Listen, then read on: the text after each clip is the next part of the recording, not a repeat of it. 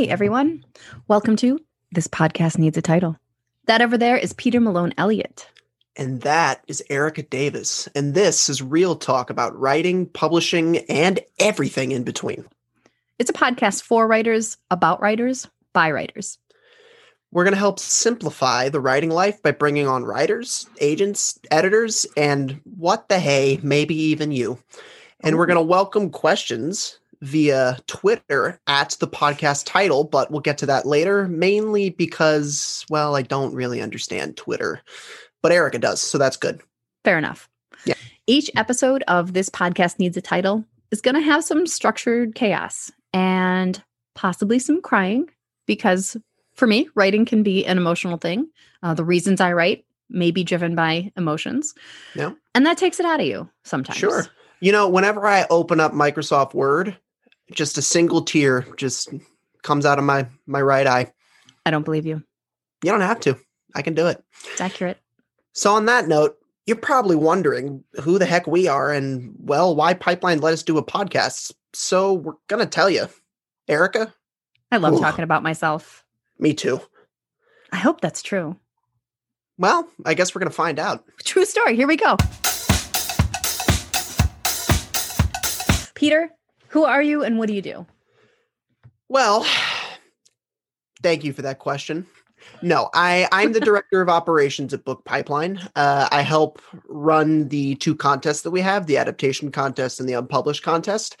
I circulate our winners and runners up to agents and editors, and otherwise just run the day-to-day of the division.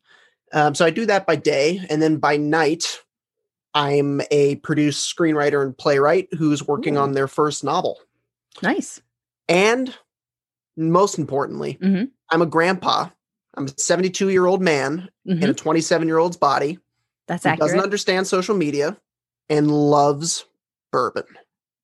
Yep. Bourbon. I'm going to say that's a drink.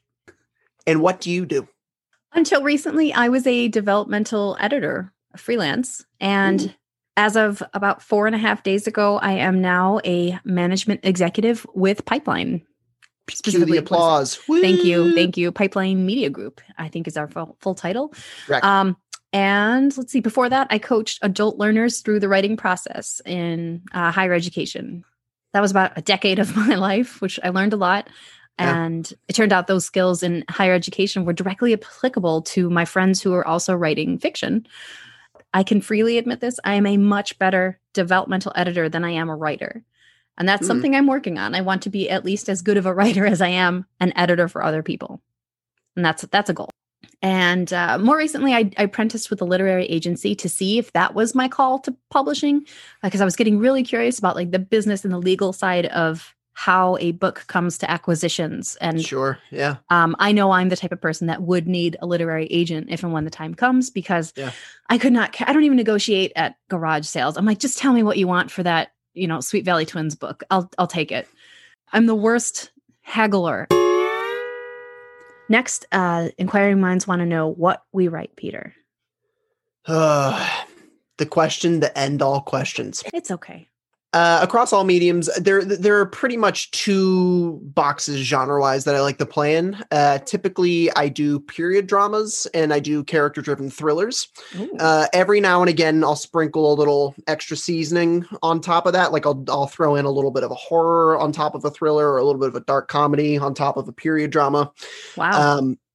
The biggest example of this is probably how I came to Pipeline to begin with before I got hired as, a worker bee.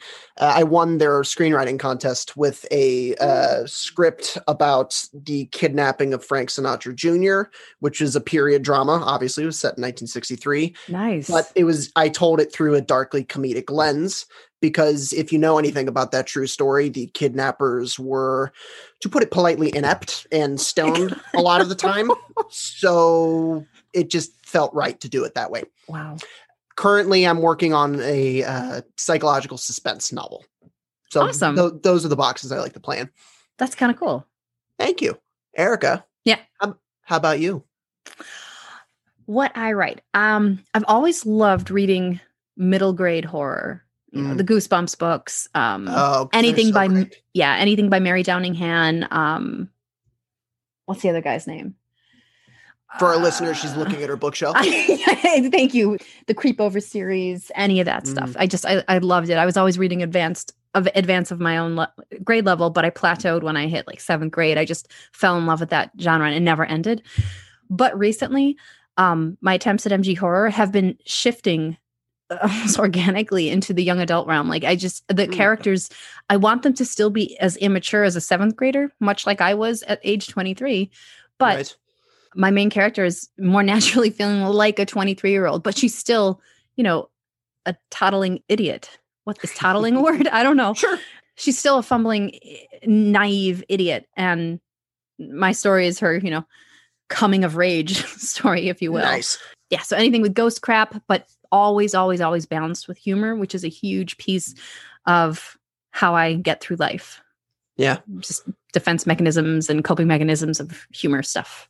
Yeah. So, and for horror, do you like to do gore or no? Oh, heavens no. I am goreless horror. Yeah. Horror. And that comes from my experience with horror movies, which I do really enjoy, except the body horror, the blood, the gore. It's either way too tough. real. Yeah. It's just either way too real or way too fake. And I have yet to see any middle ground. My one exception to that is Cabin in the Woods. I've heard it's great. I haven't seen it. Inquiring minds want to know why we write. Peter, what about you? Why do you write?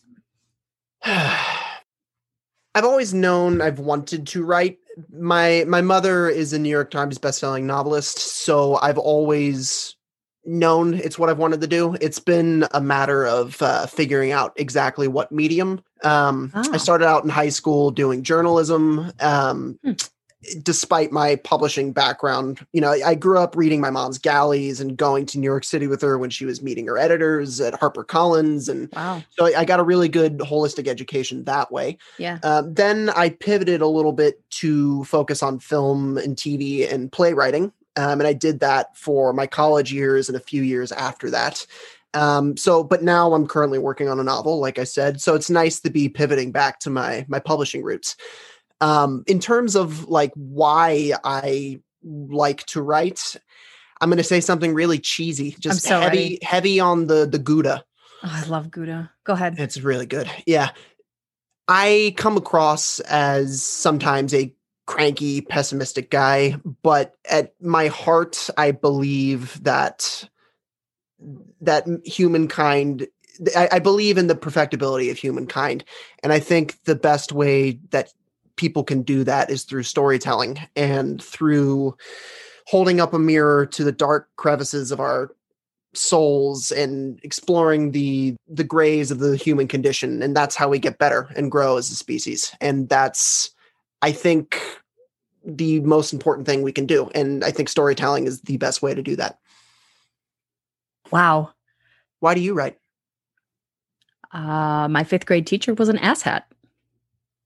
The short story is I was always a mediocre student. My 2 big sisters are very, very good students, always were. And that's hard to live up to. So I didn't even bother trying. I was just bored. I was lazy. And that was until we got this first creative writing assignment in 5th grade. She grades them and hands them back to us one at a time. She puts mine face down on the desk and asked me, who wrote this? And I'm like laughing. I'm like, I did. And she's like, no. Who wrote this? Any potential for a love of writing was extinguished before I could even start until halfway through graduate school, I think. And just when the pressure was off, when there was no teachers breathing down my neck telling me what to write, how to write, that's when I'm like, all right, just my journal entries got a little more creative.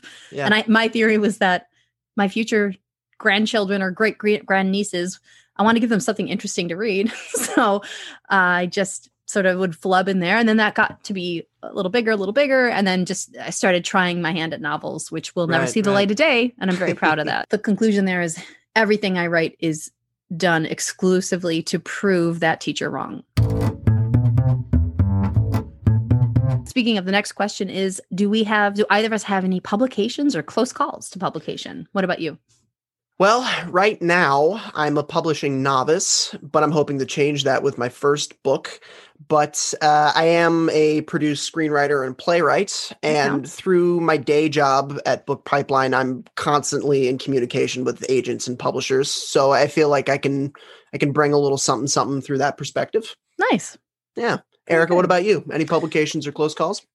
My current work in progress is probably my 7th formal manuscript, like where I actually saw it through to the end chapters and have gone through several revisions with it. The first 6 were absolutely just learning curve, teaching myself to write a book, reading my favorite stuff and just trying to mimic the patterns of speech, the patterns of chapter breaks, that kind of thing. But I've only ever gotten to the query stage with a nonfiction book proposal about how to quit graduate school with aplomb, like how to quit graduate school like a champ. And I'm in. Based on real life experience. Best decision I ever made. Not specifically my master's degree. That one came through just fine, but the doctoral program. It was not a horrible experience. It just wasn't the right one for me. And to date, my biggest publishing flex has got to be writing about grief and fandom for Nerdist. Whew. Yeah. Hot darn. I even know what Nerdist is. And that's, wow, Grandpa. That's saying something. Thank you. That's a lot of information. Wow. I like hearing about this, though. It's fun talking about it. It is. Yeah. I mean, it's, especially in the times that we're in, although it looks like we're on the tail end of the pandemic, thankfully. But knock on wood. It's nice to feel like we're not in a vacuum. It's nice to have someone else to talk to with similar interests and career goals and et cetera. Honestly, that's 50% of why I'm doing this. This is, I'm lonely. It's boring. There's only so much I can say to my 3 dogs before they just keep ignoring me as usual. And my dog doesn't like me, except for, I'm a vending machine. Let's be honest. Vending machines need love too, Peter. He says with a single tear coming down his red eye. Yeah. Yeah. Well, there's boxes behind you that maybe there's tissue in one of them. On that cheery note, Erica, what can we expect in each episode? Great question. Who knows is the short answer. Zing. And that's pretty That's pretty intentional on our part, guys. Peter and I did spend a lot of time planning out ideas and themes for each episode. And basically what's going to happen is we're going to center our topic for that day on that guest and whatever they want to talk about. We're also excited to open up to questions from you guys. We would take questions from you ahead of the episode recording on Twitter. You could ask whoever our guest is questions and we might be able to answer some of them directly. And, we want to include you as part of this. I mean, that's the whole point of this is joining the writing community together, right? Yep. So in closing, I think we should also probably talk about our title. I really do want to address this. Yeah, you're welcome. I really do, because much to my personal surprise, we have had 0 questions about our title. I think one person on yesterday's #Pipeline Authors chat did say, do you guys really need a title? Here's an idea. And they had a nice idea. We like this one. We didn't really feel good about any of them, but we came up with a few ones that were like, okay, this is all right. So we presented them to our podfather and podmother, Matt Mizitich and Jeannie Bowerman. Shout out. And like the heavens opened up, Matt, I'm imagining, this was over text, but I'm imagining he was standing on a hill and he wrote in all caps, "This podcast needs a title." In fairness, we're still not sure if he was yelling at us or offering it as a title. But that could have been both. It might have been both. That was the first and only title option that gave me that spark of joy. That felt it clicked into place. Eureka moment. Yeah, it was the eureka moment. Absolutely. Yeah, and it's and we realized it's the more we thought about it, it's kind of perfect because the essence of the show is 2 writers talking about writing and struggling to get something seemingly as simple as a title, out there. And it's kind of ended up great. Right? There are no rules, but we're going to try each episode to figure out what works for different people. And shed light on a different aspect of the industry with the guest that is excelling in that area. Or trying their hardest to excel. Or trying their hardest to. If we're interviewing each other at some point. True. But there's the rub. None of this is simple. And with that, we conclude episode 0. Whee! Yes! Oh. We did it. You did, but you muted out as you were screaming. Your microphone cut you. Oh. That's crazy. It didn't like what I was doing. It didn't. It just muted you. It knows. Mikey didn't like it. I get that reference. Whee! In episode... Jesus. You keep cutting me off when you... In episode 1, we have a really special guest who is not only a Pitch Wars mentee 2 times over, but she may or may not have just received an offer of representation from a literary agent. And we'll be hearing more about that from her. Her name is Hedel Ivani, aka @HedelWrites on Twitter. And if you guys have any questions, rants, or raves about writing, or you want to learn more about us or Pipeline, please visit pipelineartist.com and follow us on the Tweety Bird at the podcast title. Tweety Bird. Yeah. Tweety Bird. Is that too much? Yeah. La la la la la la la.